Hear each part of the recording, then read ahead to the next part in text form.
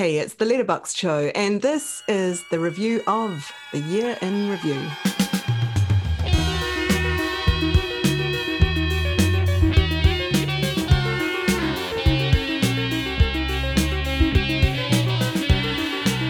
Happier New Year. This is the Letterboxd Show. I'm Gemma Gracewood, Letterboxd's Editor-in-Chief, and with me today are Letterboxd members and also many other talented things, Demi Adejwibe and Mia Vicino. Vicino? I should have checked. Yes, Vicino. Italiano.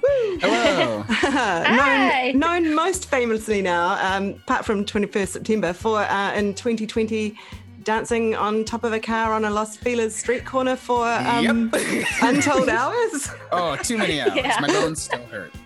But also for being Letterboxd members with rather large followings, as Demi under your name and Mia as Brad Pitt, the famous Brad Pitt. So exciting to actually finally meet you.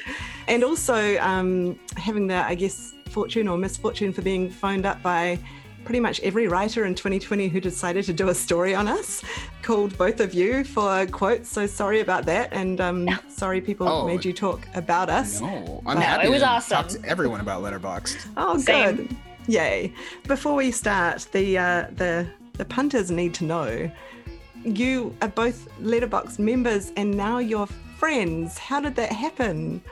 We were just Letterboxd mutuals for like a while, I think, and then I lived in Portland. He was down here, and just I just happened to be in LA one day, and then I hung out with his roommate Gabe, and then I was like, oh, that's Demi. I know him from Letterboxd. That's your roommate. That's Demi. Yeah. She came And over to then- like watch a movie, and she was like, "Oh, hi, I know you from Letterboxd." I was like, "I know you from Letterboxd." And then we just became friends and watched movies. And I think then I went to Portland and was like, "Hi, I'm in town if you want to hang out."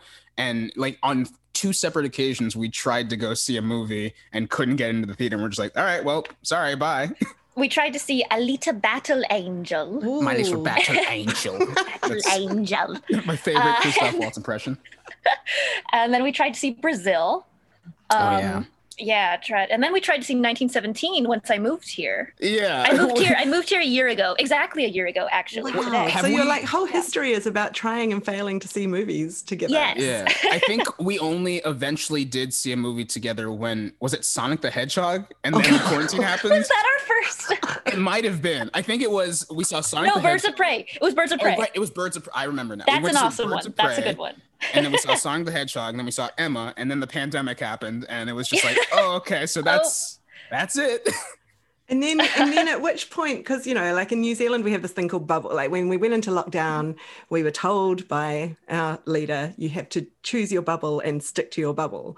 So I don't like, how has it worked in the States? Because you have kind of created a bubble with each other, haven't you? Well, I feel like everyone's sort of created their own little bubbles, and then we're just sort of like, all right, this is how it's going to work. And we did that pretty quickly just because we have a small group of friends that like hangs out with each other. And we were very lucky because two of our friends were just living alone. So we were just like, okay, well, you're more than welcome to come and hang out. And then it's just sort of like, it kept like cases kept getting worse and like things kept like, changing. And then eventually it was just sort of like, all right, maybe we'll see each other every so often, like hang out in our backyard or something now. But it was like pretty quickly we were just like, I don't know, we see the same, like my roommate and I see the same three people. Why don't we just keep seeing just those three people? And then Have shrinking those people down. agree to just see us and then, yeah. Yeah, exactly. Oh, okay. That's a good way to keep yourself safe.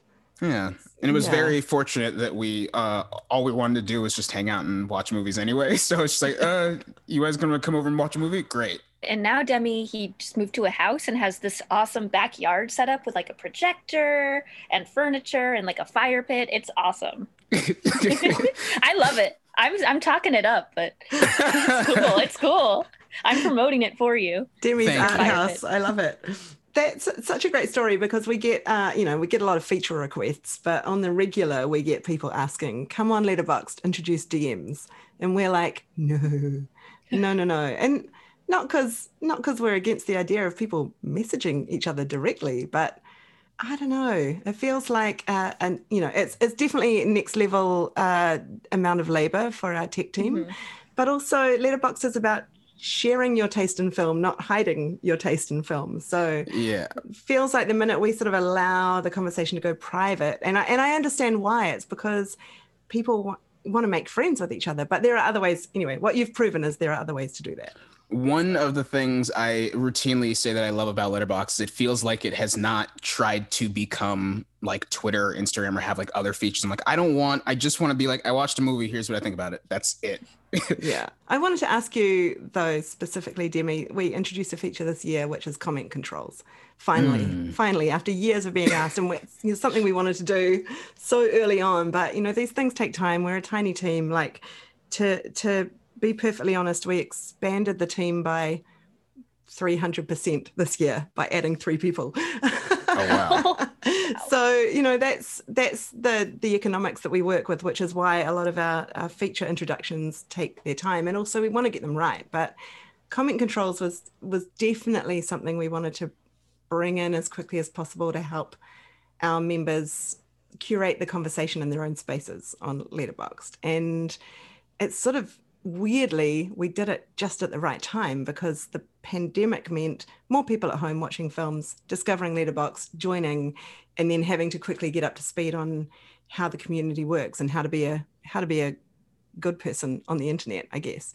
And I wanted to ask you specifically because there was one review where you just did a brain dump and then turned off comments, and I was like, yes, that's why we did it. Yeah, I'd love to hear your perspective on that. I think the more I spend time on the internet and the more that I do a thing and have to sort of reckon with the idea that I have an audience, the more I'm like, oh, I don't like having an audience. And it makes me feel very weird. And I'm like so fragile and like I'm a huge baby. And I'm just like, I just want to say a thing that is not meant to be controversial and not have anyone think about it for more than it takes to read it. And then just having to recognize that people will think about it and might get upset by it or like want to be like, I got to discuss this with you, or even just like in a positive way discuss it with me. Sometimes I'm just sort of like, I don't really want to, no offense, but I don't want to do that. And so like getting to be like, no, this is just, it's a journal entry. You can read it, but you don't have to interact with it was a very nice feature to have. Yeah, it's so good to hear because life's hard enough already. It is. And it's like, the thing is, it's not even necessarily that like I'm worried people will be mean or anything, but sometimes I just get overwhelmed by interaction, period, which is so strange. It's like makes me feel guilty because it's like there's nothing wrong with someone being like, oh man, this is great. But sometimes I'm just like, I don't, stop looking at me. Yeah, I have the same thing. Being perceived is hard. It's so hard. I don't check my notifications on Letterboxd at all. I don't have them anymore. on. Yeah, no, healthy. They're off, and I don't ever go to like the tab that's like incoming because I'm too sensitive and I get stressed out as well. I don't know. Demi and I are kin in that way. One bad thing that happens is because we are friends and watch movies together and are also 2 popular Letterboxd users is that when the 2 of us watch a movie together, people are shipping you, right? Well, that's happened too, and I'm like, everybody be normal. But just like when the 2 of us watch a movie, it'll be like, oh, it's a popular movie because it's like 2 people who are popular on the website both watch the movie, and then it's like they both get interactions, and then it's like, oh, this has like a trickle down effect just because like we both happen to watch like, I don't know, Hello Black Dolly. and White Friend Shrek. When we watched Black and White Friend Shrek. Which was an event. Like, okay, so basically you're making events happen, but it also, with great power comes great responsibility. And then I'm just like, maybe I shouldn't log this because I don't want it to be like an event. It's just a thing that we did. And it's just, anyway, I keep just getting in my own head and thinking about everything that we do on the website. And then I'm just sort of like, all right, anything I can do to make myself shrink would be nice. And turning off comments was a way to just shrink. And these articles that have been recently written, which we welcome. It's so nice to be the little player in the social media space and finally getting noticed. But you have both been interviewed on multiple occasions by various people, and one of the reasons that they come to you, Mia, is for the female perspective of being online. And I've always said being online as a woman is 2, 3, 4, 5 times harder than being online. It's very hard. It's as very a man, stressful. right? And then there's this sort of whole film snob thing around, well, why are the most popular members the ones that write 1 sentence, not 1,000 words? And I'm like, because it doesn't matter if a woman writes 1 sentence or 1,000 words, she's still going to get the same reaction. So why would she put all the emotional and creative labor into writing those 1,000 words, just to get a barrage of of hate and, just reckons.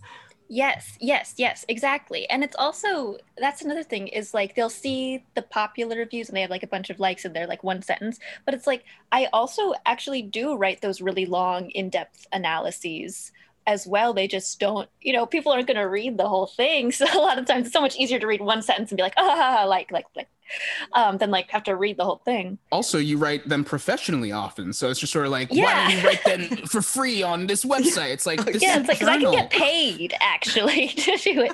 No, it's because it's exactly, Letterboxd is a journal. Like that's why I like using it, is because I feel like I can be my authentic self. It's not like a professional space where I have to like kind of, as Demi said, like shrink myself and kind of, I don't know, not be myself, and I can just be write in the voice of the outlet, right? Yeah. You have to write in a different voice than your own, and it's just like, I'm here to have fun and just kind of like say what I'm watching. I don't know, that's what it's for.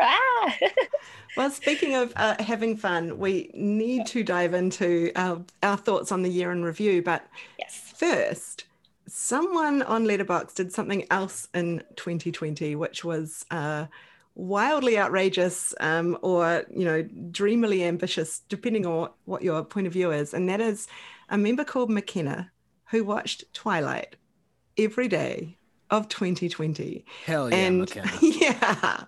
And she was a hero. Like, she was 20 something days in before she realized it was a leap year and she was going to have to go one day longer than she was even planning. So we wanted McKenna to come on and explain herself, because we three have all watched Twilight in the last week. I think possibly because of her. Our friend had to do a podcast and she was like, I got to watch Twilight for this podcast if you want to watch it, Mia. And Mia was excited. And I was like, hey, I've never seen it and I like watching movies with you guys. Let's do it. And then the podcast didn't record. So she just did it for no reason. And it's the funniest possible outcome. Oh, because she hated it. She hates Twilight. And Demi and I are just sitting there watching Twilight like, woo, this is awesome. Just laughing, and she's like, ugh. Yeah. Oh my God. I just saw McKenna's like tweet about it take off, which I don't think she was expecting to happen either. And I was like, I guess I better give it another watch, because I haven't seen it since it first came out, and I was definitely not the target market, and I'm just not really a fanfic girl, but absolutely no judgment on anyone who is. I'm into it. But anyway, so I watched it and oh my God, it's wild. It's so it's so wild.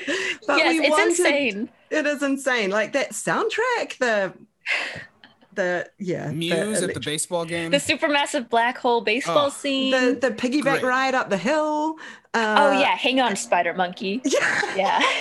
I think it's such a fun, like, I don't know. I think the cultural history of Twilight has been ruined by people being like, this is so dumb, and like hate watching it. And I just feel like getting to watch it and trying to be like open to it, I was just sort of like, even if you don't like this movie, it's so fun to watch with people and just be like, it's kind of ridiculous, but you get the appeal. It's got everything. It's got trying on the prom dresses scene. It's got every single last thing you want in a teen movie. It's everything. So blue. Yeah. Oh yeah, no, it was, and it was so formative for me because I'm from Portland and I was raised in Portland, which is Pacific Northwest. So and they filmed a lot of it in Portland. It takes place in Washington, but a lot of it is Portland, and so it was very formative and important to me growing up, because it's like, this is all we have. We have Twilight, and that's it in Portland. And then you had 50 Shades of Grey. Oh yes, we got 50 Shades of Grey as well. Thank you. I suppose. Is that also set in Portland? Yes, because it's Twilight fan fiction. Right. Yeah, exactly. Yeah. So. Yeah. Mm-hmm. Yeah. And then you have, you've got one more. Deborah Granick's recent beautiful film. Leave No Trace. Yeah. Leave No Trace. Wonderful movie. We have that one as well. Yeah. Okay, so we have another three. piece of of teen coming of age, which is quite amazing. But no, I guess it is coming of. Yeah, I was like, I don't know, but yeah. Yeah. So, all right. Well, I did ask McKenna if she would come on the podcast and explain herself and talk to us, but she's in the middle of finals and education is important. So instead, she left us the sweetest voice message. Have a listen. Hello, I'm McKenna. I'm the girl who just spent the entirety of 2020 watching Twilight every day. Why I did that exactly, I do not know. The whole thing started out as a joke between me and a friend, and I don't think either one of us actually anticipated me accomplishing it. But here we are in 2021, and I get to begin the year as a person who watched Twilight 366 times. Other than not being a driven insane, what surprised me most about the entire experience was that I managed to find something new to say about the movie almost every day. Because I just assumed I would have run out of things to say. I mean, Twilight is not a very thought-provoking movie. But turns out I had a lot to say about it. Most of my reviews are about how great this soundtrack is, because it is such a great soundtrack. I mean, they really went to the extra lengths on that. Or my reviews are complaints over very small things, such as the way Bella holds her celery in the beginning cafeteria scene when she was pitching editorial ideas to Angela. It did bother me much at first, but as the months dragged on, I began to really talk about that scene. So there are a lot of celery-focused reviews, and I apologize for that. Also, like I said, a great majority of my reviews are complaints, but I would like to note that I love this franchise and have since elementary school.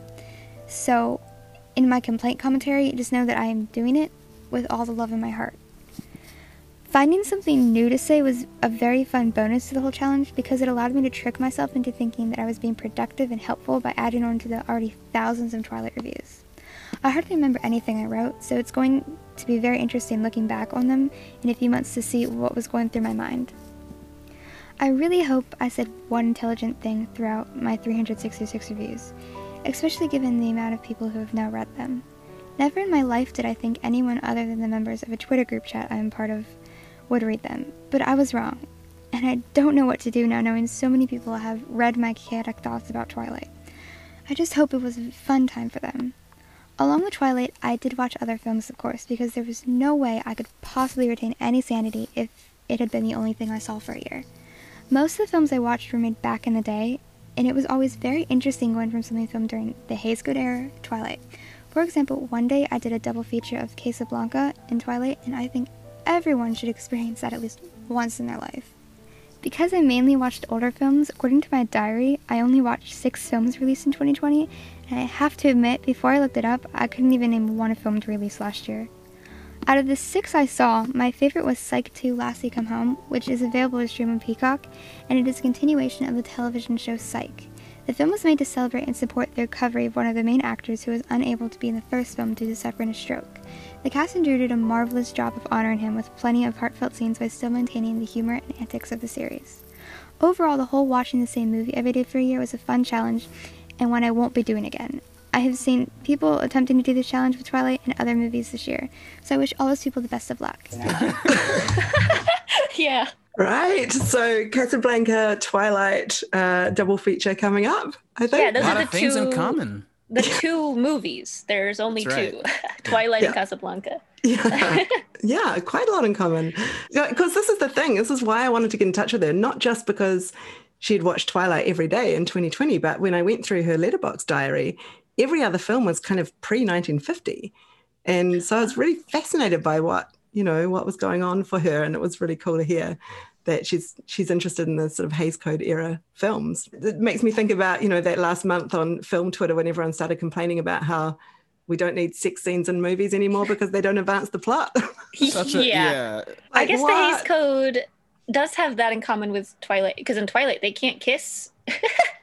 They can't kiss for a long time. Oh, wow, that's much true. like the Hays Code, where you could not show that. So that is a tenuous connection between. There's also that whole plot about how they're trying to get rid of the communists in Twilight.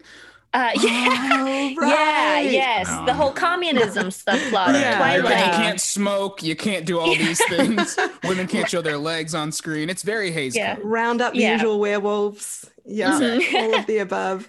Yeah. I just really love, all the ways in which people occupied themselves with movies in 2020. But it is time to talk about the highest rated film of 2020, according to the Letterboxd community. And it was, it's a film that hasn't been on general release yet, but it's had enough of festival action. Well, and no, a I think short- Artemis Fowl is on Disney Plus.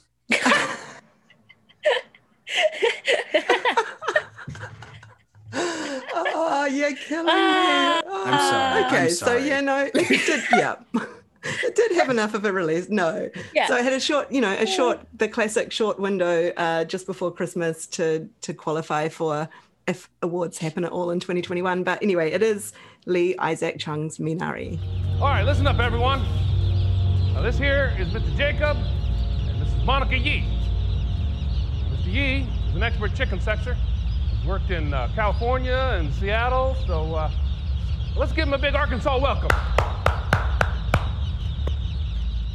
I loved that movie so much. I truly was crying so much through the second half, just like sitting in the corner of my couch, silently tearing. It's hard to say anything about the movie because, again, it's a movie that still people can't really see readily, but it was just, I was set up for it to be good and it still blew me away. I feel like it was such a very specific and gentle look at immigrant childhood. So as first generation children to a family that has moved there to give their family a better life, it really resonated with me in that sense. And then just felt like there are so many things where you kind of expect a movie like this to go in a certain way and you go like, when they meet never mind. Yeah. I can't say it anyway, but it's just like, it's one of those things because it hasn't been on wide release. We'll go there again when it has, right. But you want to preserve that experience for as many people as possible, right? I'll just say there are a lot of like places that you think a movie like this is going to go and you're like, oh, here we go with this thing. And then it doesn't go there and instead plays it in a very like gentle and like loving way. And that it works so well that it's like, there's a thing that sets up and you're like, oh, I think it's going to go this way and it doesn't go that way. And then every time it comes back to that, I did sort of feel like very weirdly emotional. And there's just a very nice scene that is just sort of like part of a montage at the end that almost made me cry harder than anything else. And it's like, it's not like if I mentioned it in a description, people would be like, well, that doesn't sound like anything of note, but it's just like, I don't know, something about the gentleness of it and what it sort of like signifies for the characters' journeys and like what it meant to me being able to relate to things like that as a children of immigrants was very like heartwarming. I just think it's a very special movie and everyone in it is so good. I also really loved it. What really struck me was the like inner struggle between wanting to express your Koreanness, but also wanting to fit in with white people. Cause I'm half Korean, half white. And like when you're a kid dealing with that weird intersection of identity, it's so confusing and it's so alienating. And it was so heartbreaking to see like this kid, this isn't spoily, I promise.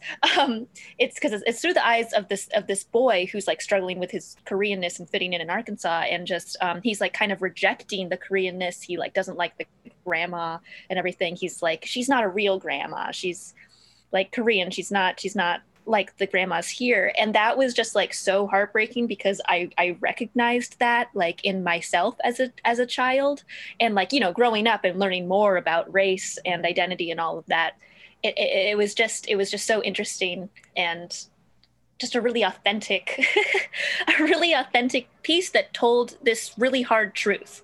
It's really hard to admit that truth. And I think it's really powerful that they did. It's fascinating how many ways you can come to this movie, depending on what your experience is. My experience of Minari was as the wife of an entrepreneur. And I recognize, you know, I knew nothing about being a first generation immigrant, although, you know, I have experience of living far away from home. I'm white. I'm not going to own any of that. You know, there's privilege inherent in that. But as the partner of somebody who is striving to achieve something, but it's slow and it is taking a huge toll on family, that for me, you know, I saw the film through the eyes of Han Ye-ri's character of Monica.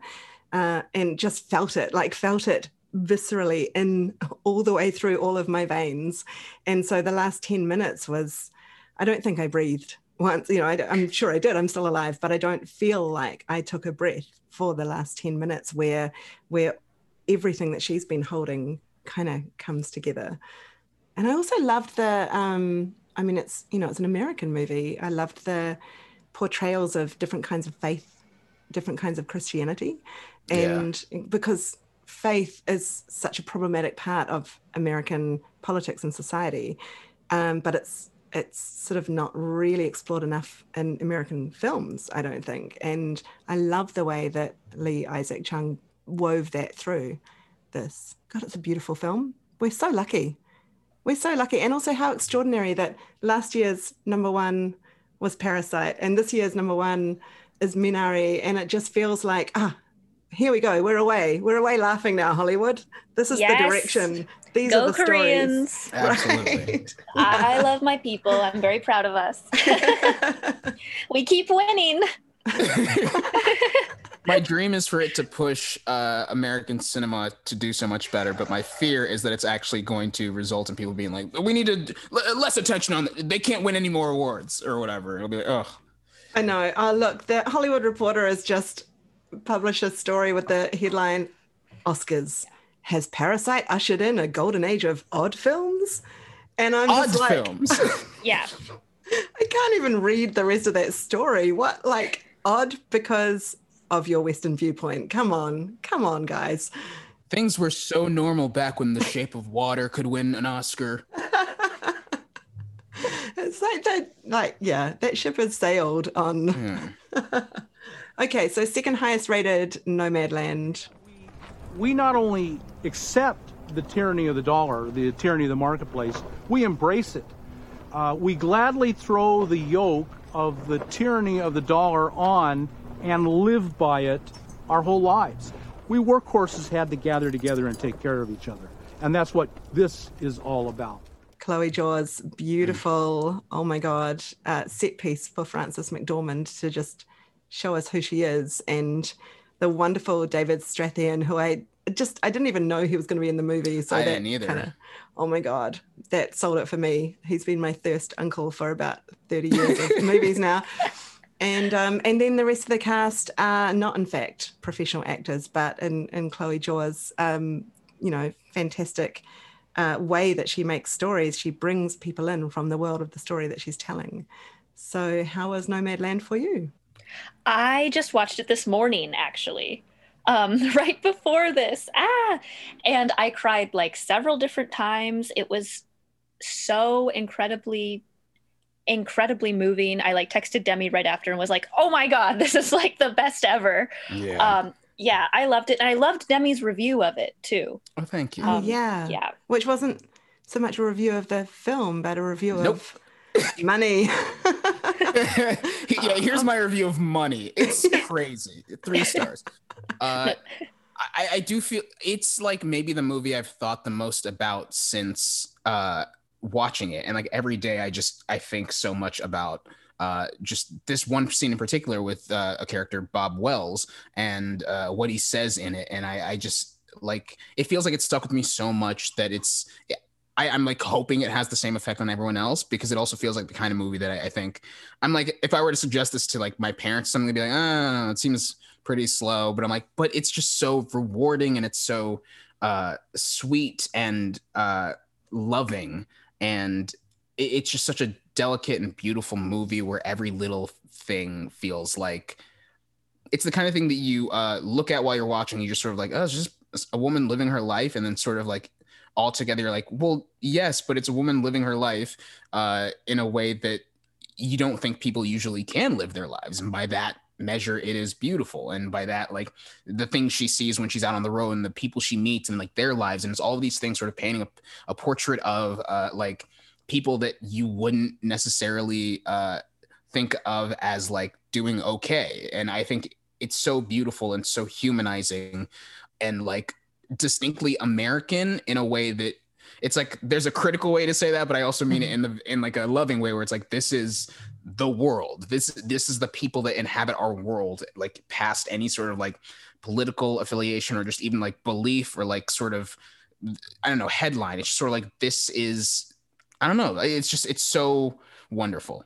I was just gonna say, like, when I was watching it, I kept thinking, like, how did Chloe do this? Like, how? Yeah. I mean, they're just, she uses non-professional actors, as you said, like with their previous work, The Writer and all of that. Like, and I'm just so astounded by how she gets such incredible, like, authentic performances, quotes, from these non-professional actors. And they all have like their own name, like their real name too, which I also just adds to that realism of it. Yeah. So the whole time I was just like, how did she get them to do this? I loved, not just that, but also a film that takes place, in a van. the generosity of the wide shots and the long shots. Oh, the, wow, yeah. the cinematographic, is that a word? Generosity of letting us see the landscape and letting us see it in long, long, long moments, you know, as the van drives down a road, or as Fern, Francis's character, just sort of stops on a cliff top to take it all in. And I love that. The duality of the you know, confined space that she exists in, but she doesn't, because she exists in this landscape.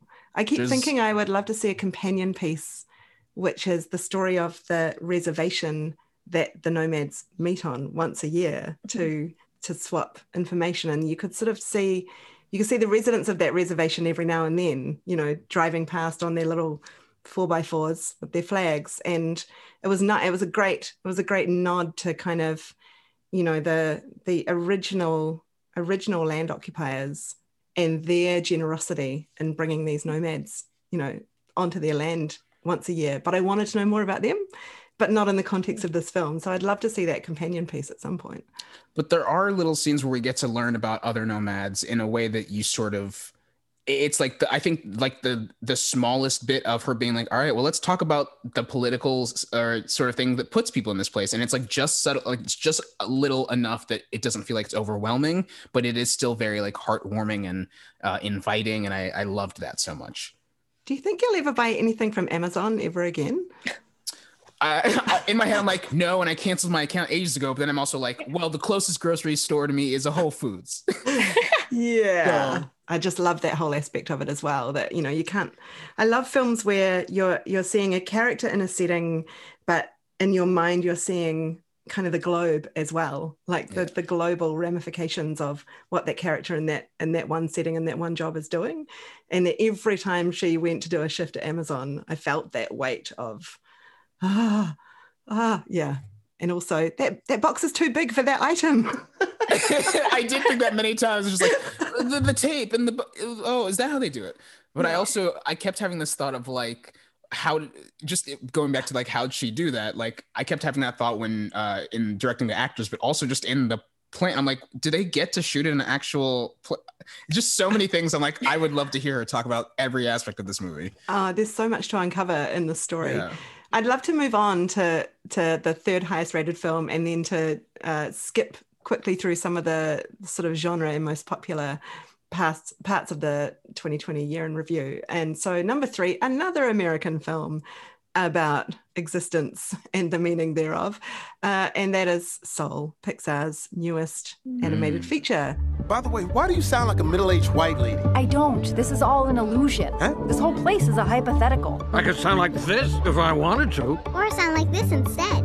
I could even sound like you. Life is so unfair. I don't want to die. Somebody call the ambulance. I just use this voice because it annoys people. It's very effective. I liked it a lot. Yeah. Did we watch that together? I don't remember. That's one of the very few we did not watch together. Okay. Yeah, that's like the handful that we didn't. Yeah, but I did watch it. But I watched it on your Disney Plus account. Okay, there we so go. We kind of did. Hey, just a small shout out to all the subscription payers.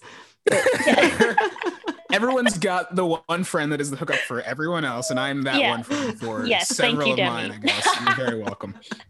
No, I liked it. I mean, I think I thought it was really, really sweet. I thought it was nice that Pixar was like focusing on just like, you know, like a middle-aged teacher character is like the protagonist. And I think that's neat. It's just kind of about it's being alive, and like the scope is both small and big at the same time. I thought it was cool, even though I don't know about Tina Fey being cast in that role. I've got Tina. A question. Why do we hate Tina now? I don't hate Tina. It's not that I hate her. What is going on though with the Tina Fey hate? There are like a few reasons that I'm like, okay, I could understand people not liking Tina Fey. It does feel like every so often she sort of either steps in it with something that she makes, and then people are like, I don't like this, and then she sort of is very reactionary and being like, oh, everyone's so offended, and she's like, that's not what we're saying here. But I do like better. Tina. Right. Yeah. Okay. But I also I do like Tina Fey. I just think, and not to speak for what Mia's saying here, it just feels very strange. This is another movie where it's like, okay, I don't want to spoil it, but it is the conceit of the movie. So if you haven't seen Soul yet, just hit that 15-second forward thing. But I think it's just the idea that like there's a it's cat and a another man movie- and a man and a cat. Right. It's like But- the black man goes into an animal, and then a white woman goes into is like the black man for the most of the movie, and it's just like a hard thing to deal with after like just I think the whole thing of like black characters in animating films being animals has been criticized for so long that it's just like, oh, this again. Right. But okay, Yeah. but the co-director is Kemp Powers, who also Right. wrote the film. So does that help in any way or I think mean- it helps. It's just really like if they had just cast like a black woman or something, you know, it's just very jarring, I guess, to see like this white lady's voice coming out of a black man, just especially because of the history of as we did like just like the history of film and all the racism in there. So it's not, I don't think it's movie breaking by any means. Right.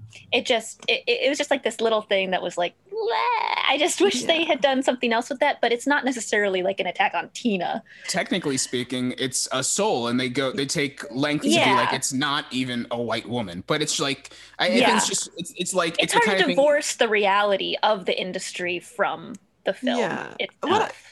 I guess, but I look at the cast list and I'm like, she's kind of the only white woman as well. Yeah. You know, we've got Richard Ayoade, we've got the amazing and you know, and can't speak highly enough of her and as a personal friend, Rachel House, who is just the best as Terry, she's great.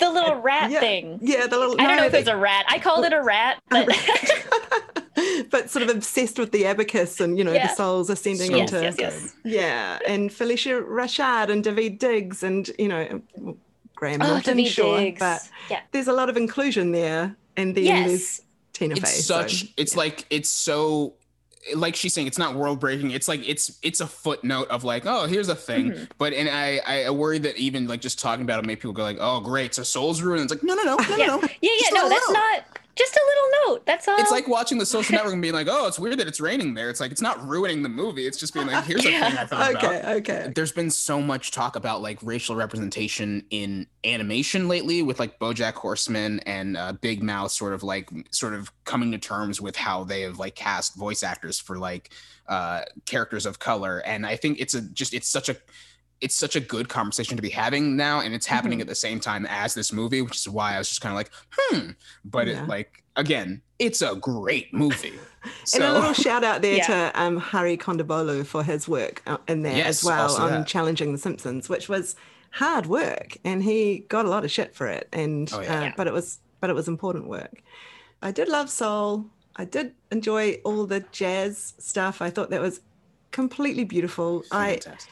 I understand the concept of taking a middle-aged man who's just been given like a steady job but still wants to follow his dream and asking him to slow down. Like we all need to slow down, and like we've all sort of been made to slow down in the last year and just, you know, enjoy the small moments. But I feel between this, and I can't talk much about it because spoilery, but between this and Sylvie's Love, which also features a black jazz musician, I feel like black jazz musicians in particular, but sort of artists in general, I didn't quite understand what Pixar, who are artists, were getting at in making the principal character an artist when we already know, like what us creatives already know, between sort of trying to find the next gig to pay the rent or trying to get pregnant in between tours, you know, and that taking years, we already know how hard our purpose in life is.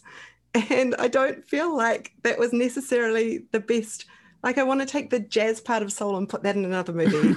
And then the what is the meaning of life part of Soul and put that in another movie, because I really felt attacked as an artist by being told, stop focusing on the thing you love and start, you know, focusing on the people who love you. I get it. I get it. Is but- that what it's trying to say? What I took from it is, and this is as someone who oftentimes will be like doing things that people would be like, that's great. I'm glad you're doing well. I'm like, I'm not doing well. I'm still waiting to do well. I'm almost there. And it's like, are you enjoying the thing you're doing? It's like, no. It's like, why are you not enjoying the thing you're doing? It's like, because I'm just waiting to get there. And it's like, you're living so much for the this like destination, unreachable, this destination that you are kind of doing the thing on the way there and you're not enjoying it. And it's like, well, you're not ever going to enjoy it unless you just enjoy the thing you're doing and stop like living in the idea that like you'll get to a place where you get to enjoy it. But why a jazz musician? we had that in La La Land. Why not a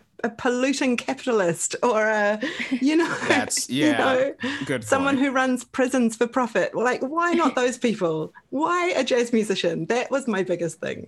Because who's going to sympathize with a polluting capitalist in the first act? Well, another day of dumping sludge into the river. In the context of the year in review, there's always that one film that swoops in at the last minute that kind of uplifts us all and also lands on a in cinemas as a blockbuster or on something like Disney Plus, so that a lot more people can see it, so it can rise up the ranks. I get it, and it is beautiful, but yeah. I also think it's interesting how those top three of Minari, Soul, and Nomadland are all kind of about how jobs are stupid.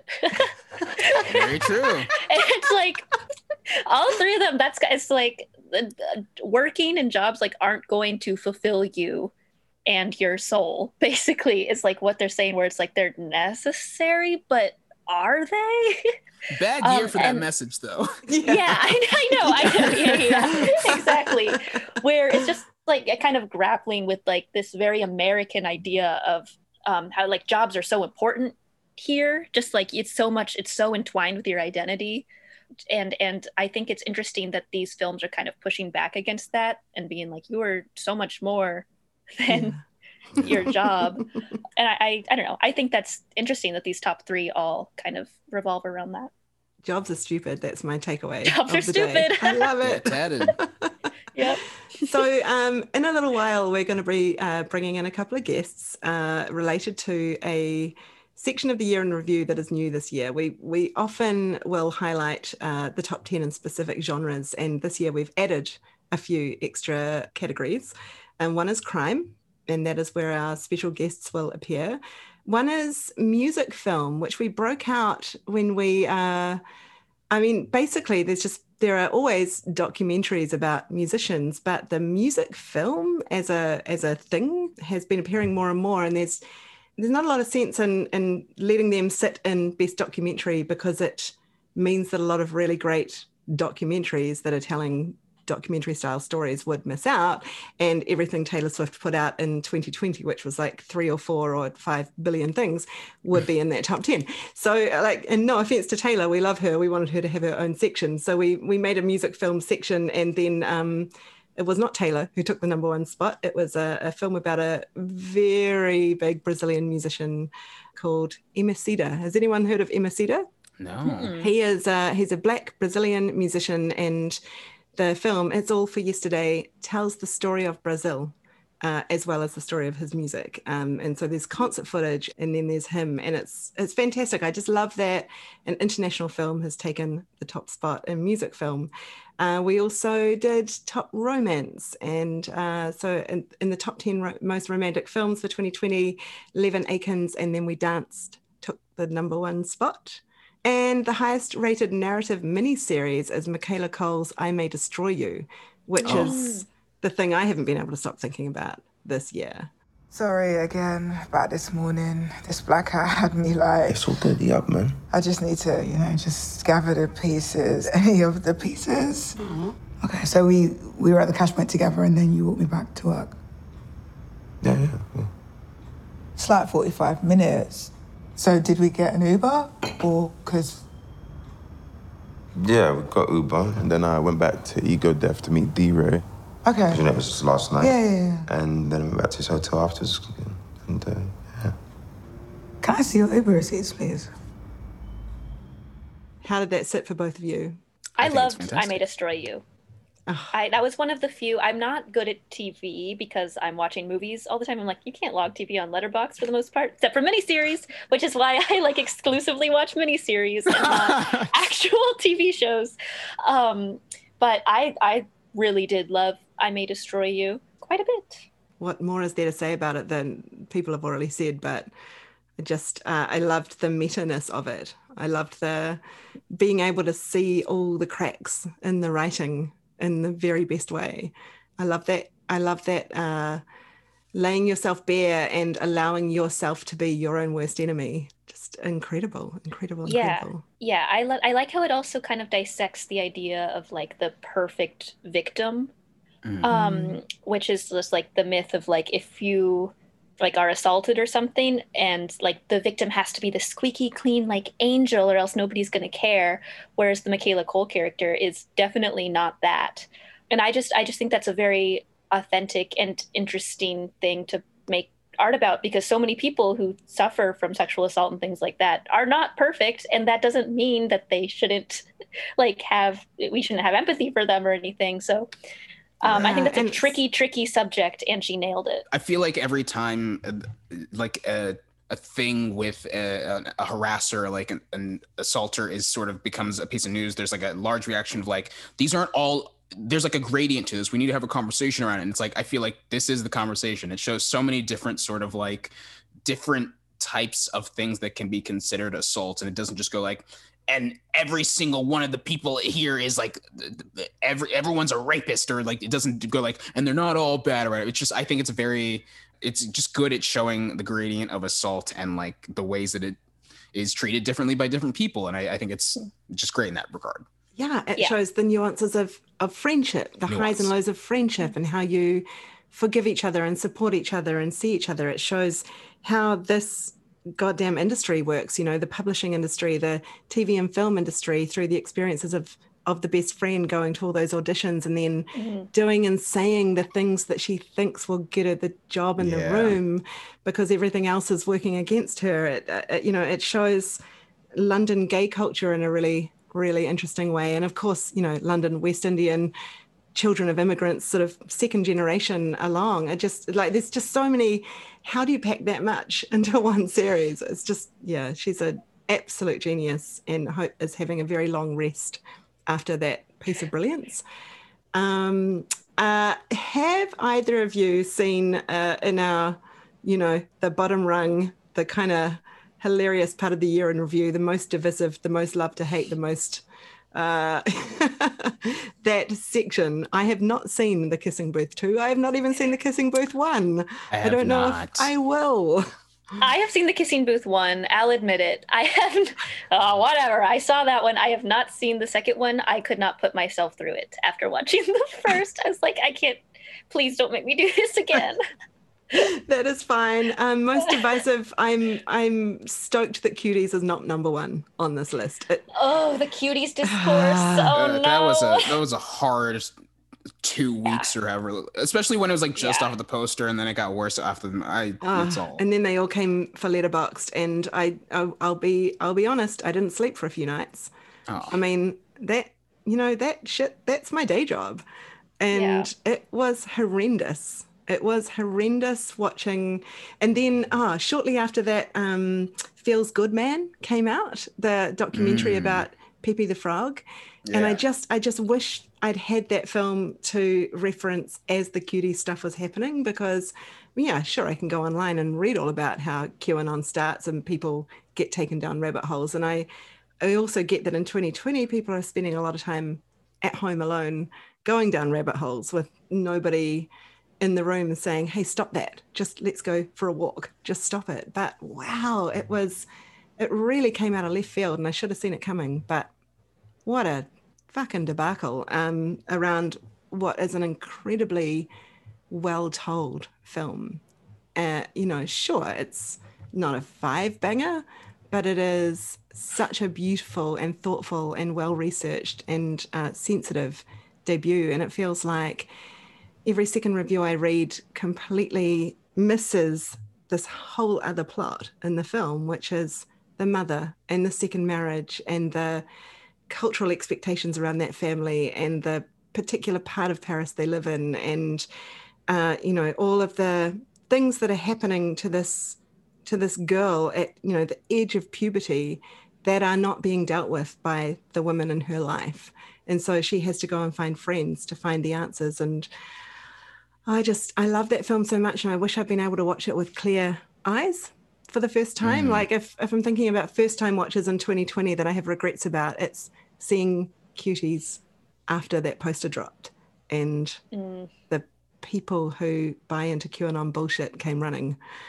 I think discourse will ruin a movie sometimes. It's so hard. And it's like, I think as of late, I've been getting to this thing of just being like, okay, well, if I know I'm going to watch a movie, there's no reason to watch the trailer. But then sometimes it's like, I know I want to watch a movie, but it's like with Promising Young Woman, where it's like the discourse has been just going for so long and so many people haven't even seen the movie, and they're going to have to go into it and be like, all right, I guess I'll have to have an opinion about this. And it's just, it feels hard. Yeah.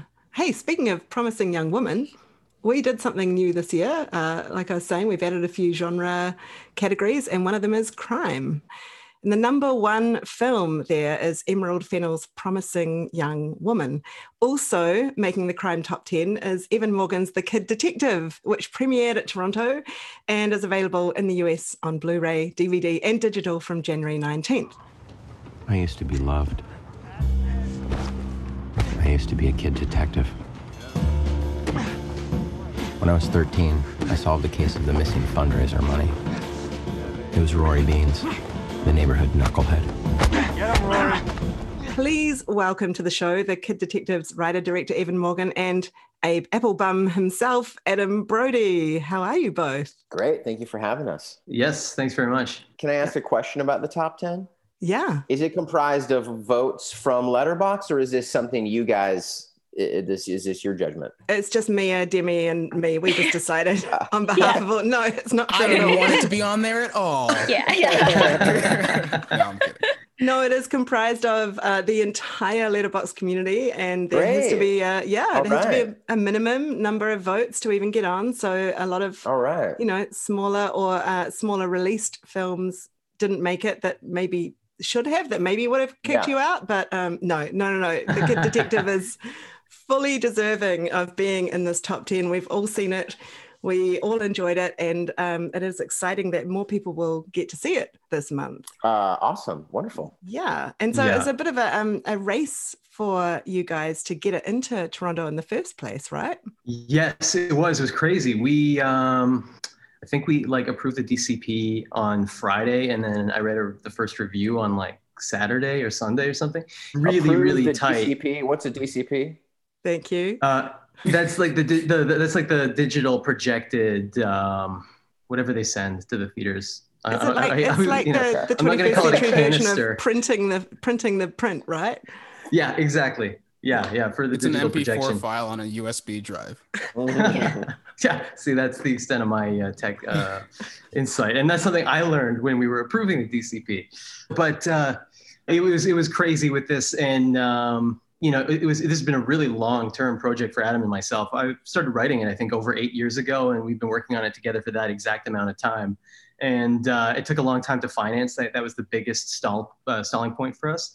And so surreal to then be in a situation where we're making these decisions that, some of them are ornamental, but then some of them are significant in terms of how long we're going to stay on this shot in the last 5 minutes of the movie, really big things that I'm, learning at the time. I'm not going to have any opportunity to second guess or tweak after the fact. It was just very much, that last 2 weeks for us was just insane with decisions that were just set in stone instantly. And it was all really just, because of the Toronto premiere. I'll also add that filming feels that way too, because when you're kind of attached to a script for years and years and you've thought about it a lot, and then the truth is there's a whole bunch of choices that have to, and I'm sure you guys know this, but there's a whole bunch of choices that just have to wait until the week before or 5 minutes before or whatever, what's somebody going to wear? Here's the 2 shirts. What do you like? And even I had a mini freak out because I'd had this, script, this project forever and character in my head. And then 2 weeks before I was like, is our costumer on yet? Can we figure out what I'm going to look like and start, I didn't even know what I was going to wear yet. Anyway, it's thrilling too. It's thrilling to be able to be in the throes of it and just make a bunch of decisions on the fly, but also nerve-wracking. I don't think people understand enough how filmmaking time is so weird.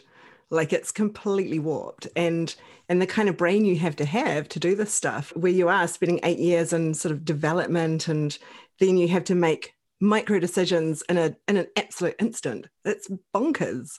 Yeah, it was a tough adjustment for me because I, lived with the script for so long and had played with it for so long. Like, I was so at home in that world by the time we actually went to shoot it. I was just always tweaking scenes here and there just for my own amusement sometimes. And then to be in a situation really like preceding the actual production and the prep, and then for sure on the first day of finally having to make an actual choice. And I think everyone was a little worried about me because I was like, oh God, I don't know what. Like, certainly those around me were basically saying, you got to just choose. Like, you can't be too precious about every single thing. Let it go. Are there like quick decisions you had to make on set that you think like it was like, oh, this wasn't in the script, but I'm so glad that I came up with this like on the fly? There weren't a lot of moments where we shot something that wasn't scripted, like because it's a heightened world, everything is so staged in that way. There were things that happened in the weeks before we shot where I learned that we were going to have to lose an entire day of our schedule because we just didn't have the budget for it. And so I was like, oh, well, I mean, but that will kill the movie. And so I actually had to extract what was at the time the most elaborate sequence in the entire script. And I had to remove that, I think, 2 weeks before we shot and then supplement it. I would say that kind of conveniently, a lot of those choices, I think, ultimately serve the movie anyway, because I can look at a version with, of this elaborate sequence on our budget where maybe it just didn't work. So there's this whole sequence that's gotten cut that's super entertaining, I think, but just dragged the plot. But there's a different, Oh, no. Oh, what a time. What a time. What is the sequence? Oh, no. This is a prank. It's a total prank. Adam has... Or he's setting up a mystery for us to solve now. Yeah, we can do it. The Kid Detective Part 2. We can do it. It's interactive. Yeah. Well, hopefully, I mean, if that's his third computer, I hope he knows that he can plug those in. He's gonna show up on his phone. Just Okay, Evan, do you know about the sequence that Adam is talking about? I know the sequence he's referring to. I won't. It's not as amusing a story coming from me, but basically, there was this very elaborate tangent in the story where when the character reaches his low point, kind of hits his bottom. He has a band, which we cut entirely out of the movie, that is only referenced to this point, where we just know that the character has a band, and they have this show happening in the nearby city. And one thing that we also extracted from the film was when he's interviewing the parents of the kid who was murdered. That kid actually has an older cousin who's in her late 20s who is there helping the parents out. And she and Adam have this sort of weird beat where it feels like, oh, there's like a little something there, and it's completely inappropriate given the circumstances. And he tells her about his show, and so then he's there playing the drums in this sort of dive bar, and her and her friends arrive, and that becomes the catalyst for basically this epic drug-fueled night where they're all doing the ego booster drugs. And Adam basically, we cut to the next morning, and he's basically naked in bed with all of these people, and they're trying to rouse him and shake him and slap him in the face, and he's not waking up. And then they panic and burst into just this hysterical, frenzy. They drag his naked body down the hallway of the apartment and ultimately feed it into a garbage chute. and then he wakes up on the pile of garbage the next day, which is in the movie. And yes, we just omitted the stuff in between. And wow. Okay, so question for Mia and Demi, because we've all seen it. Was that sequence necessary or not? That's wild. Well, okay, I like how his low point in the movie now is just him like hitting the bong and playing video games, and I'm like, yeah, I do that every day. Oh no. She literally did. We were watching it last night over FaceTime, and she Welcome back, Adam. Hello, Adam. This is just a little bit I like to do. I think what's happening is like I woke these two computers up from the dead. And I think like Zoom uses more energy than even plugged in. It can is if that's possible. They're both at like 2%, but they're plugged in. And I just think they Are you like a family of Luddites? Yes. My wife is much better than me. She's much better than me, but we're both bad. That must make for some quite good mental health through a pandemic to be off the doom scrolling and Yeah, I can. I mean, I can work Twitter, unfortunately. I just can't do a meeting. So it's all right. Evan filled us in. We know about the missing scene. We're just discussing whether it was necessary and actually. Oh yeah. Probably wasn't. I was going right? to say it wouldn't be necessary anyway, but he was really pushing me the whole time to go full frontal, and I was like, oh, it is funny. It could be funny, but I had reservations. And really up till the night before, he talked to me, and we had a nice conversation, and I ultimately didn't. But it was a conversation up until the moment, and I still felt plenty exposed. We watched it together last night, and I remember being like, okay, so when we open the Zoom meeting, I'm just going to be like, Adam, your butt, let's talk about this. And since you brought it up, it's like fair game. Yeah. Evan, Adam's butt. It could have been so much more. I saw, like, in the very early days, I think you might have even been the first person who suggested going full frontal, because I remember we were having a conversation with our costume designer talking about that sequence, and you're like, do I do it? I don't know. And then I was like, oh, he's entertaining it. He's entertaining it. I can like nurture this little seed that's in his head, and hopefully have him bearing all in this absurd sequence of this, of this movie, which I think it would have been a pure novelty. Like, it would have just been so ridiculous. I think that sequence, even the way that we shot it, like it was still the funniest thing in the rough cut. Like, it was the most audacious sequence in the entire movie. Just one of those examples where it's like, at that point, this movie has already offered so many red herrings and sort of like dangled these, would-be clues in front of the audience that turn out to really just be nothing. That at that moment, getting towards the end of the second act, it just was too much. Like, it was just too far to take people in the wrong direction when we're supposed to be kind of getting closer to the truth. I mean, it doesn't really matter whether you would have done it or not at this point. I think maybe if you had, we would never have removed it, because it would have been too good. It would have been cool to see him in a band, though. You said you played drums in it? Yeah, that was fun. Okay, fun. Do you know how to play drums? Yeah. Are you a drummer? Well, okay, that's cool. I'm not a drummer, but I can play drums. It wouldn't be the first time you've been in a band on screen, as you were also Dave Rogalski in Gilmore Girls. That's true. I was also in a band in Jennifer's Body. Jennifer's Body. There we go. Yeah, my favorite band. Third band. Demi, Adam, have you ever met before? Oh, no, we haven't. So have we? No. Wait, no. Adam, do you know who Demi is? I covered Gilmore Girls for like 5 solid years as part of a podcast. Oh, really? Yeah. Clearly way after, yeah. Yes, very long. Yeah. This is amazing. And can we just talk about Jennifer's Body? Because in terms of 2020 and the kind of viewing that we have seen, the viewing patterns we've seen in the Letterboxd community. So first of all, there's a bit of a salient statistic involved in our year in review, which is in any given year of, when we're looking at the year in review, the percentage of films from that year that have been watched compared to any other year in cinema sits around 20-25%.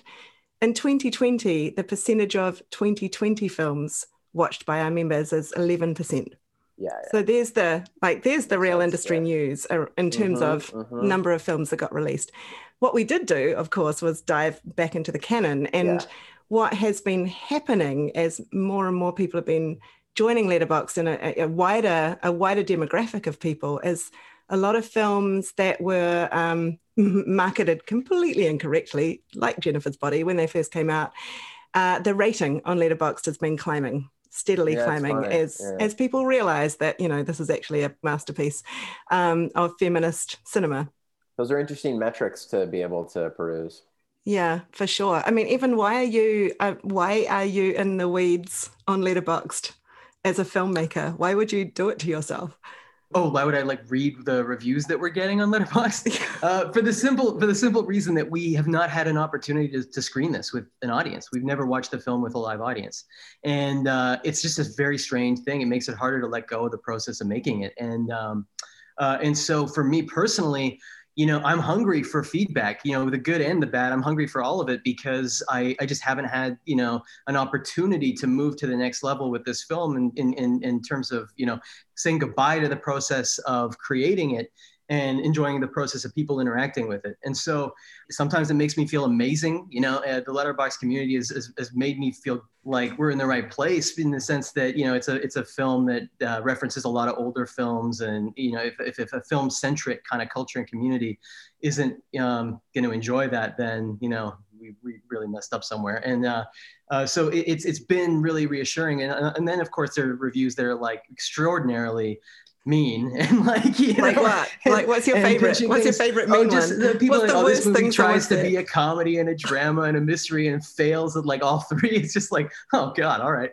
But you know, I think as well, like it's funny. The one thing that is particularly funny to me is that a lot of what you read when you're reading something that is very positive, it's like they have a completely counter experience to the people who are talking about it in negative terms, where they're referring to the exact same things. It's like, oh, the tone of this was what made it for me, or the tone of this didn't work at all. You know, it's like, it's strange. And so because it's this kind of very contrary experience that people are having, it spares me from taking any of it too personally, because you just kind of understand that, oh, okay, you know, like the same way that I know that the work of particular, you know, screenwriters isn't necessarily for me. It doesn't really, like, it's not my sense of humor.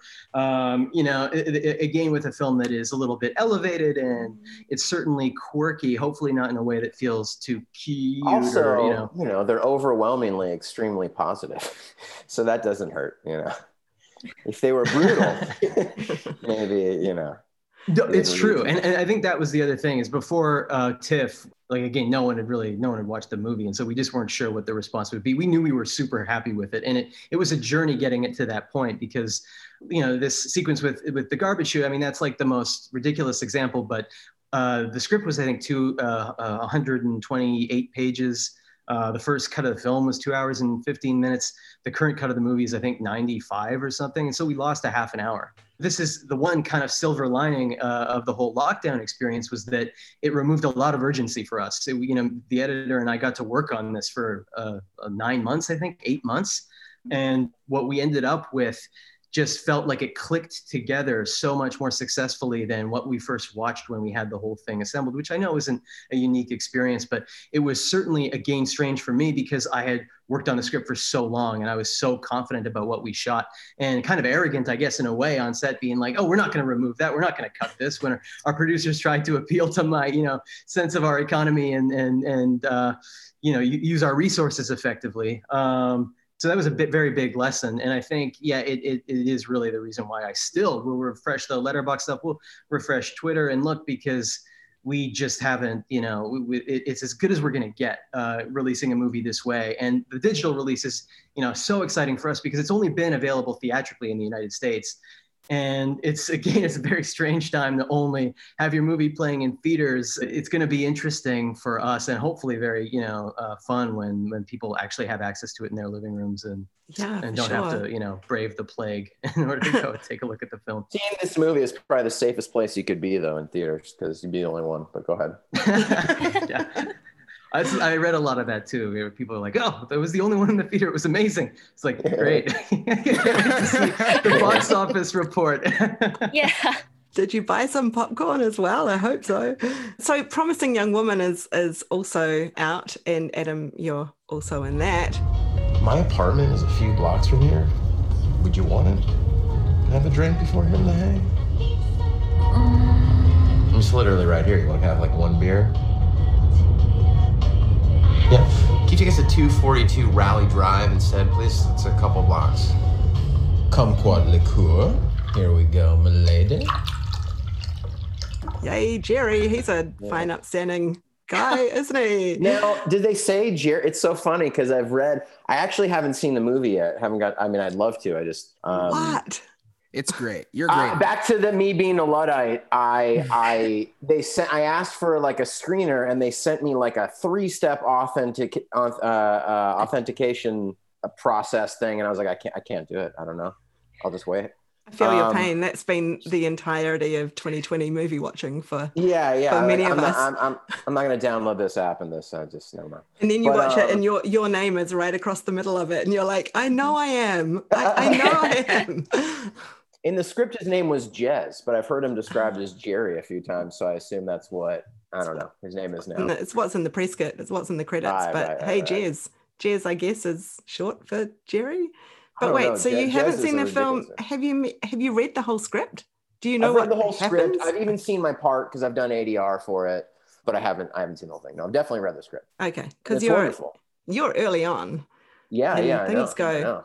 Yeah. Anyway, the whole point of the question is, Mia and I just, before we jumped on, we're talking about the endings of both of these films and how, there's that beautiful sort of three-way knowledge trickery that goes on with crimes and mysteries, where it's sort of what the protagonist knows at any one point, what the antagonist knows, and what the audience knows at any one point. And often the audience, there's that sweet moment where the audience knows everything just before the protagonist. But Promising Young Woman and The Kid Detective both steal that away from us, and not in a bad way either.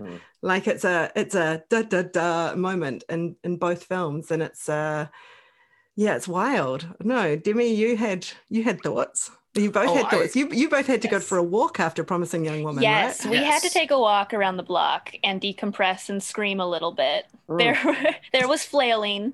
Yeah. I was just going to say I had a very similar, not flailing, but like feeling with Kid Detective of just sort of that little, just the sort of like, you get in sort of a comfortable rhythm of thinking, where a movie's going to go, and then it just sort of like steals it from you, but also fits in a way. And it's like, working on a puzzle and then being like, actually the puzzle pieces are flipped the other way around. You're like, oh, and it's just such a very satisfying feeling. It's such in both of these movies, it's like a satisfying feeling that also comes with a darkness, and you're just like, oh God. And it's like, it doesn't feel good as much as it just feels like surprising. And it's just like, I don't know. In Promising Young Woman, it's one completely different thing than it is in Kid Detective, but it's just. But I mean, I think they're both, I know there's kind of a two-step Promising Young Woman ending as well as Kid Detective. There's a couple revelations or, shocking things. And I mean, I think I know what you're saying about they're both bleak, and yet there's something satisfying about that. And I think that just thematically they're so fitting, and almost inevitable that to do it another way, even if it teases you that it could go that way. And even if you've been sort of groomed to expect that from not just these movies, but all movies, that, that wouldn't be true to the themes and the trajectory of the characters, Well, sort of the realization that they're both really about trauma and an inability, not necessarily to grow up, but to grow past a certain point in your life until you have dealt with that point. It's like, to continue. It's not going to be easy, and you're not going to get a thing, you're not going to get a certificate and be cured. It's dealing with like the darkness of it. And more just sort of superficially and a little less deep, like it's just a joy. And I've had the very good fortune. I was in a couple of movies last year that also have great endings. And like to be an ending, most of the time, like I would say like the vast majority of movies kind of run out of steam, or the third act is a little perfunctory. The best part of almost most movies are the first 30 minutes. And to have some of these movies be like the best part of them is the last act is really, really something. And and I think, as to your point of just like, it leaves you in such a good, even if it's bleak or whatever, it's a fucking ending. So it leaves you satisfied in a way and talking, and it's a good feeling. So a bit rude to ask you to move on and talk about other movies other than your own, but hey, that was the brief.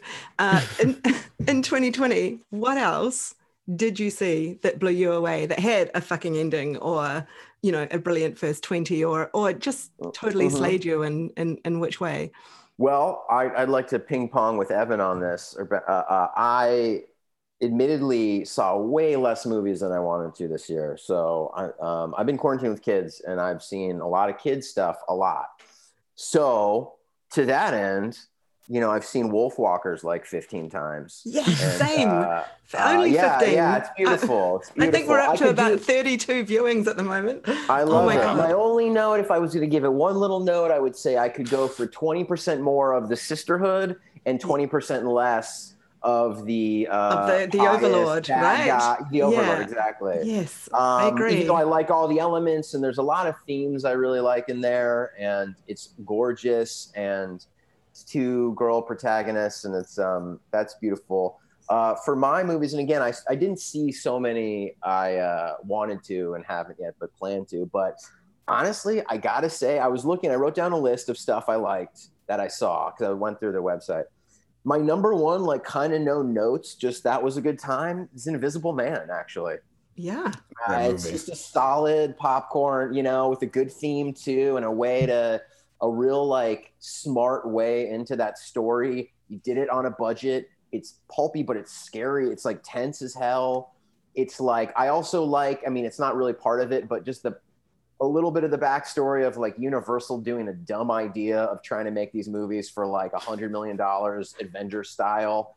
And then, Blumhouse going, no, let's just make them scary. And then that just working on all cylinders. So other than that, I like some other stuff, but I'll let Evan go. And then I was definitely relying on you having seen more than me, for sure. Because we also both had like kids in the last few months. And and that has made it impossible to watch a movie for me from beginning to end. And so I feel like the ones that I did see, I did a disservice to, because I don't think there was a single one that we watched from the beginning to the end. And so there was either like, maybe it was a half hour that's, broke it up, or maybe it was a day, maybe it was like 3 weeks sometimes. And I was speaking with Jack as well the other month for the Letterboxd Life and Film thing. The process of as well making this movie, I think, I was so, at the end of each day, I was so just like more inclined to watch something I'd already seen. So you're talking about the stats on Letterboxd of like the 10% or the 30% that it typically would be.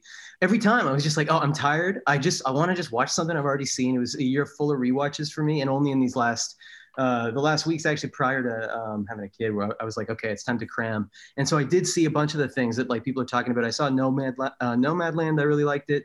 Sound of Metal, really liked it. The Assistant, really liked it. Never, Rarely, Sometimes, Always, I thought was super effective too. I still think that I haven't necessarily stumbled upon like the movie that totally lights me up this year and completely gets me like, ranting. But first 20 minutes of Pieces of a Woman were insane. We watched that. It's on Netflix now. Yeah, I saw it at TIFF.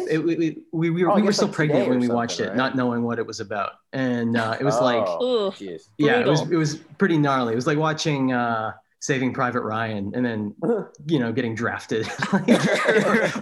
or you're watching it the day after you get drafted. It was pretty crazy, and but still so riveting that like my partner didn't want to turn it off. She was like, she was so kind of impressed and blown over by just like the filmmaking that we were able to put up with that particularly gruesome opening. But that was crazy. I have a Canadian filmmaker comrade who did a film called The 20th Century, which I don't imagine was super widely seen in the US, but that movie is just completely ridiculous, super creative. It's about one of our first prime ministers, but it's a completely whimsical sort of alt universe kind of approach to the subject. And I have really exciting news for your friend Evan.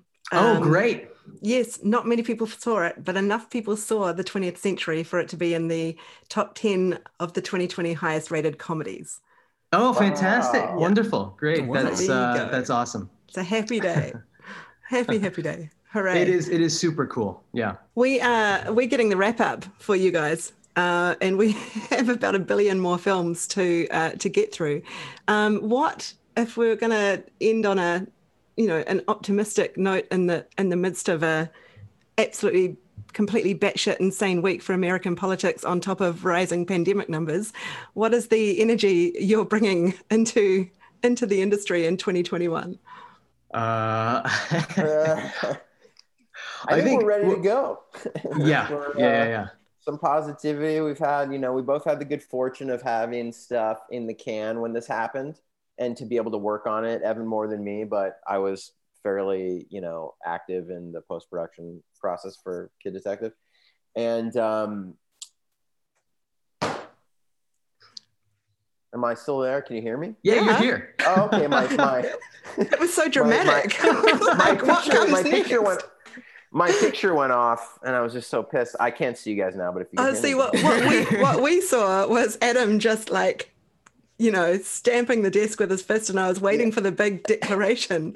Yeah, it was very rousing. Fucking computers. Anyways, no, I think we're bringing some positive energy into, and I'm ready to go. I don't know. That's how I feel. I think we're both had, kids, and we're probably, I haven't spoken with Evan in a minute, but, probably fairly well rested, given that it's quarantine, and optimistic. Yeah, I think, look, we spent so long working on this movie. I think we're both super revved up to try and get the next one on wheels and to try and do it, as swiftly as we can. And who knows what it'll look like? Who knows how easy it'll be? I have friends who are in production right now, and I know that there's just so much red tape, and it's crazy to try and get things going. But hopefully, everything's going to start to move a little bit more quickly. And really, for me, I just we spent 8 years doing this. Let's spend like a year and a half or 2 years doing the next one. And I'm excited for sure. Hey, you're welcome to come and film in New Zealand anytime. We oh wow, yeah, we are mask free. We'd love to. It is. Do we have to be a Lord of the Rings thing, or can we do whatever? You can do whatever. Joseph Gordon-Levitt is down here. Flight of the Conchords thing. Yeah. Yeah, we have two properties, Lord of the Rings and Flight of the Conchords, and and even they have managed to merge those things with one song. Thank you both so much, Evan and Adam. You may go now. We're going to carry on with the rest of the year. Okay, wonderful. Thanks for having us. Yes, absolutely. Thank you so much.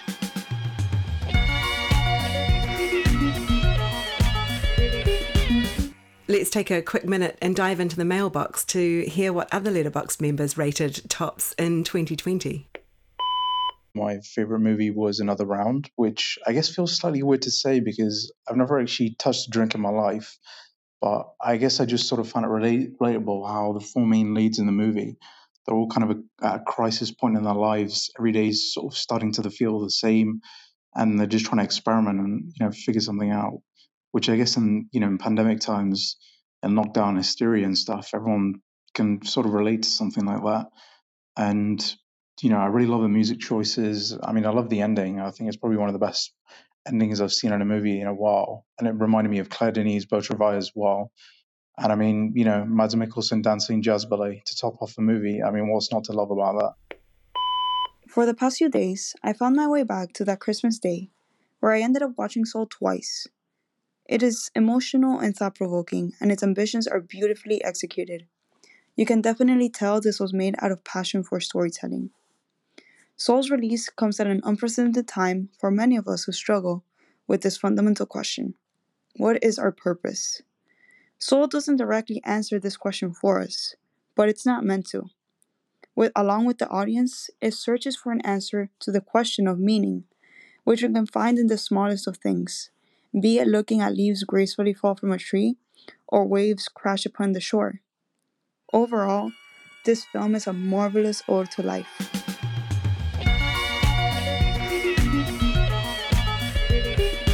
"2020 has been long enough already. It feels like we're still in it. I don't know.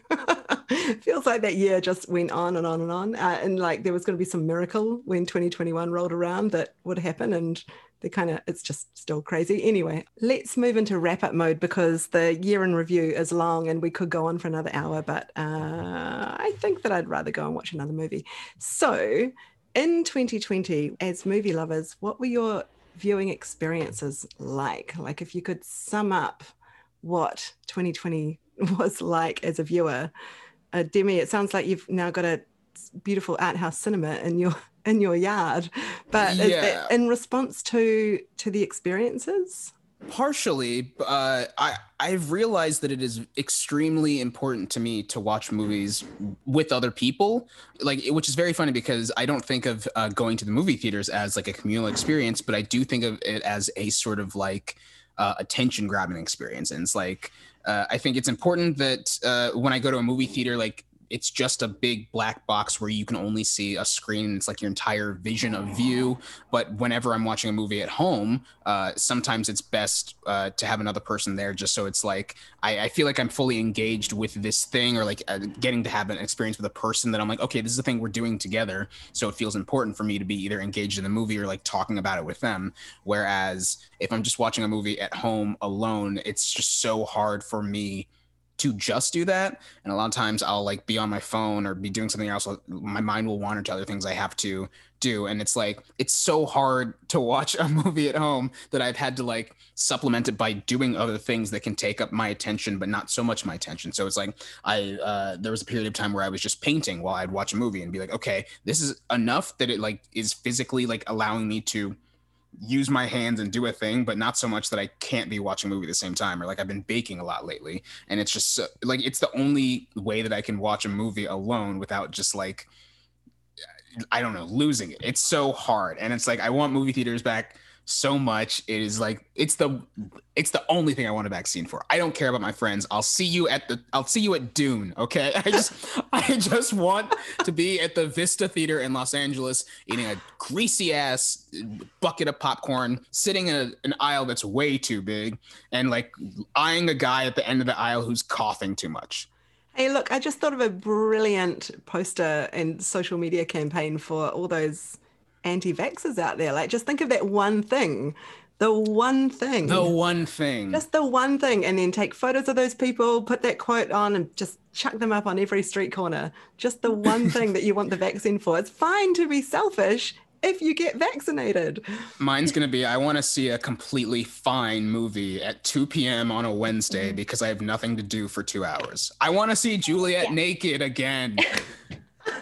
I want to see a movie I will never think about again, but I have time before a meeting. I don't know. I feel so bad because our cinemas are open and we can just stroll on in and sit next to a stranger, although I hate that. Like, it's like, why did you move 2 seats over? But yeah, the other day I went to see Nomadland in the cinema and I paid a babysitter like $60 for the privilege because there was no way I was going to watch that in my home when I have the option. Is it in theaters? Yeah, it's in theaters in New Zealand. I'm so sorry. And I also saw Tenet at IMAX. I'm so sorry. And I also it's saw really Nomadland I'm more. Yeah. And I also saw Akira in 4K for the first time in my life at IMAX. I'm so sorry. I'm so sorry we have competent leadership. I apologize. I watched Nomadland on my laptop like a freak. I did too. I literally watched it. I watched it at 10 a.m. this morning on my laptop. Like, that's not the way you're supposed to watch that movie, but yeah, I did it. I don't even know how much I would have cried if I saw it in theaters. I mean, like, just to really rub it in, when Nomadland finished, nobody left.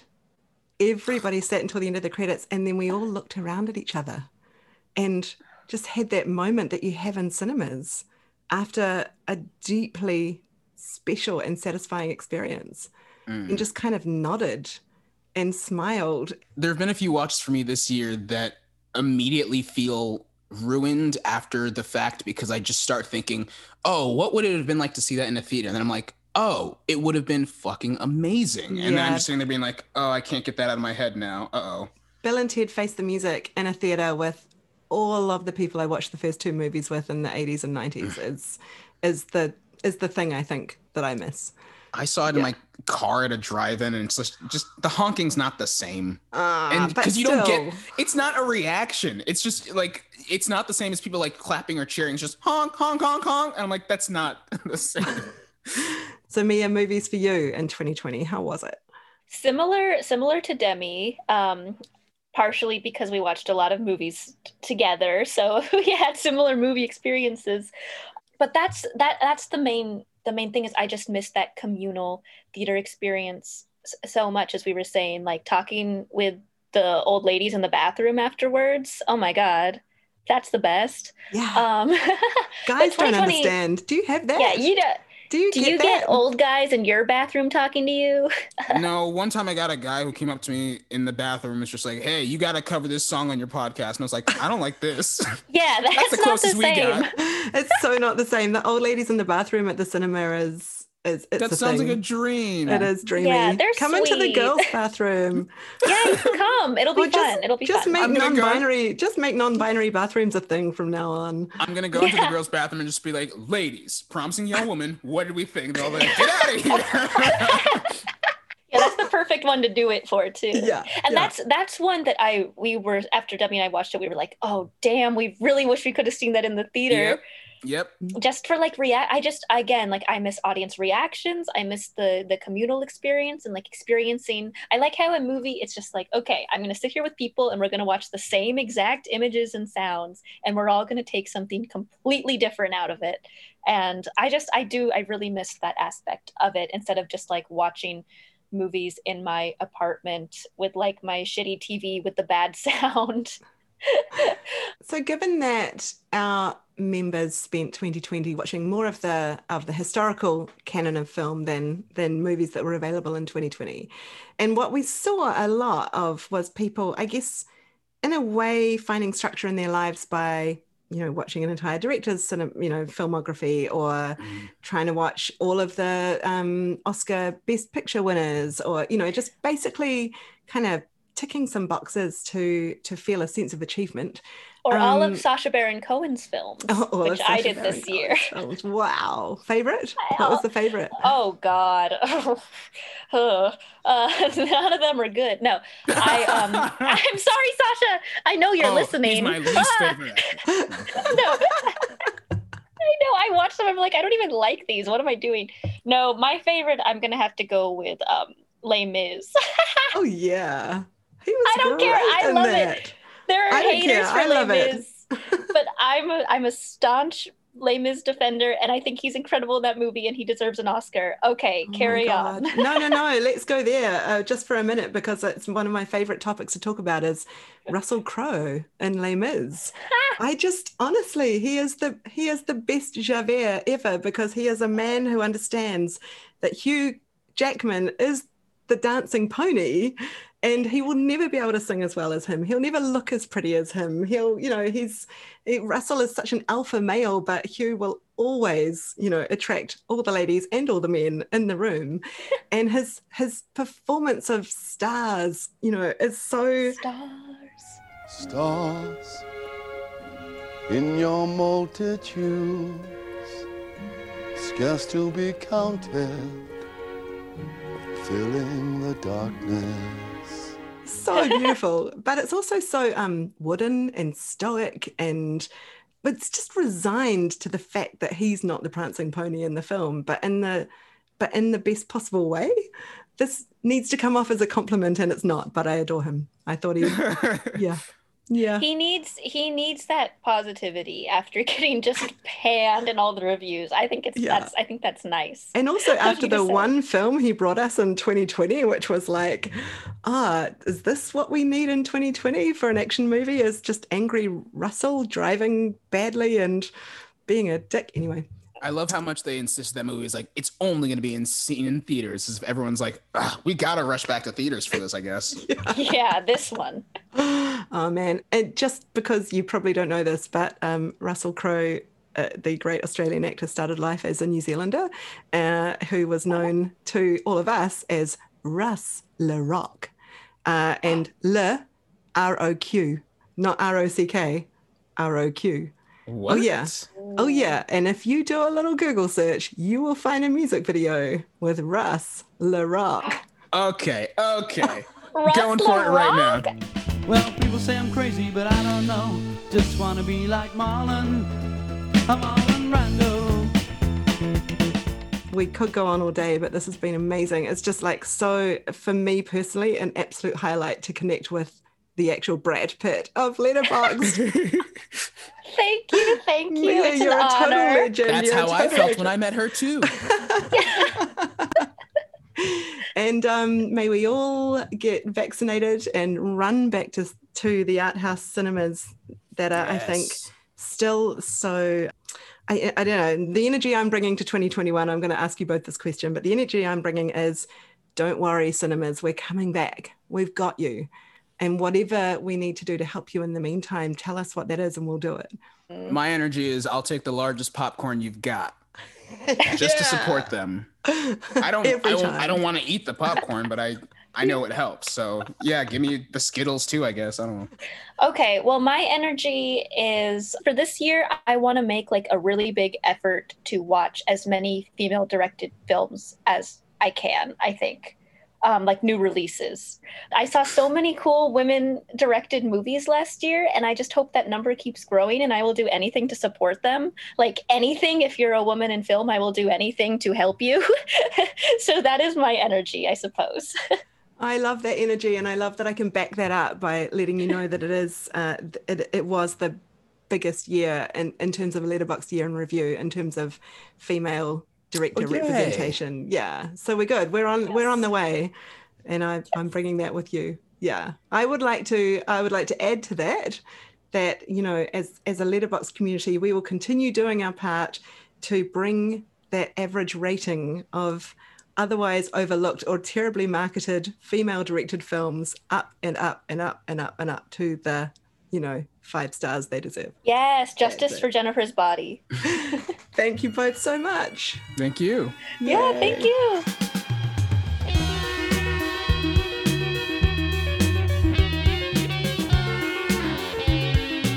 The Letterboxd show is recorded in Los Angeles, Toronto and Auckland and edited by Tony Stamp. The theme tune is Vampiros Danceotech by Monica, and our podcast artwork is by Anne Davenport. Thanks to all our guests today, Demi Adejuibe and Mia Vicino, Adam Brody and Evan Morgan, whose film The Kid Detective is available in the US on Blu-ray, DVD and digital January 19, and McKenna, the Twilight 366 hero. Links for all the films we've mentioned are in the podcast description, and the Letterboxd Year in Review is out now. See you again soon. Don't run, David. Even if it's bleak or whatever, it's a fucking ending.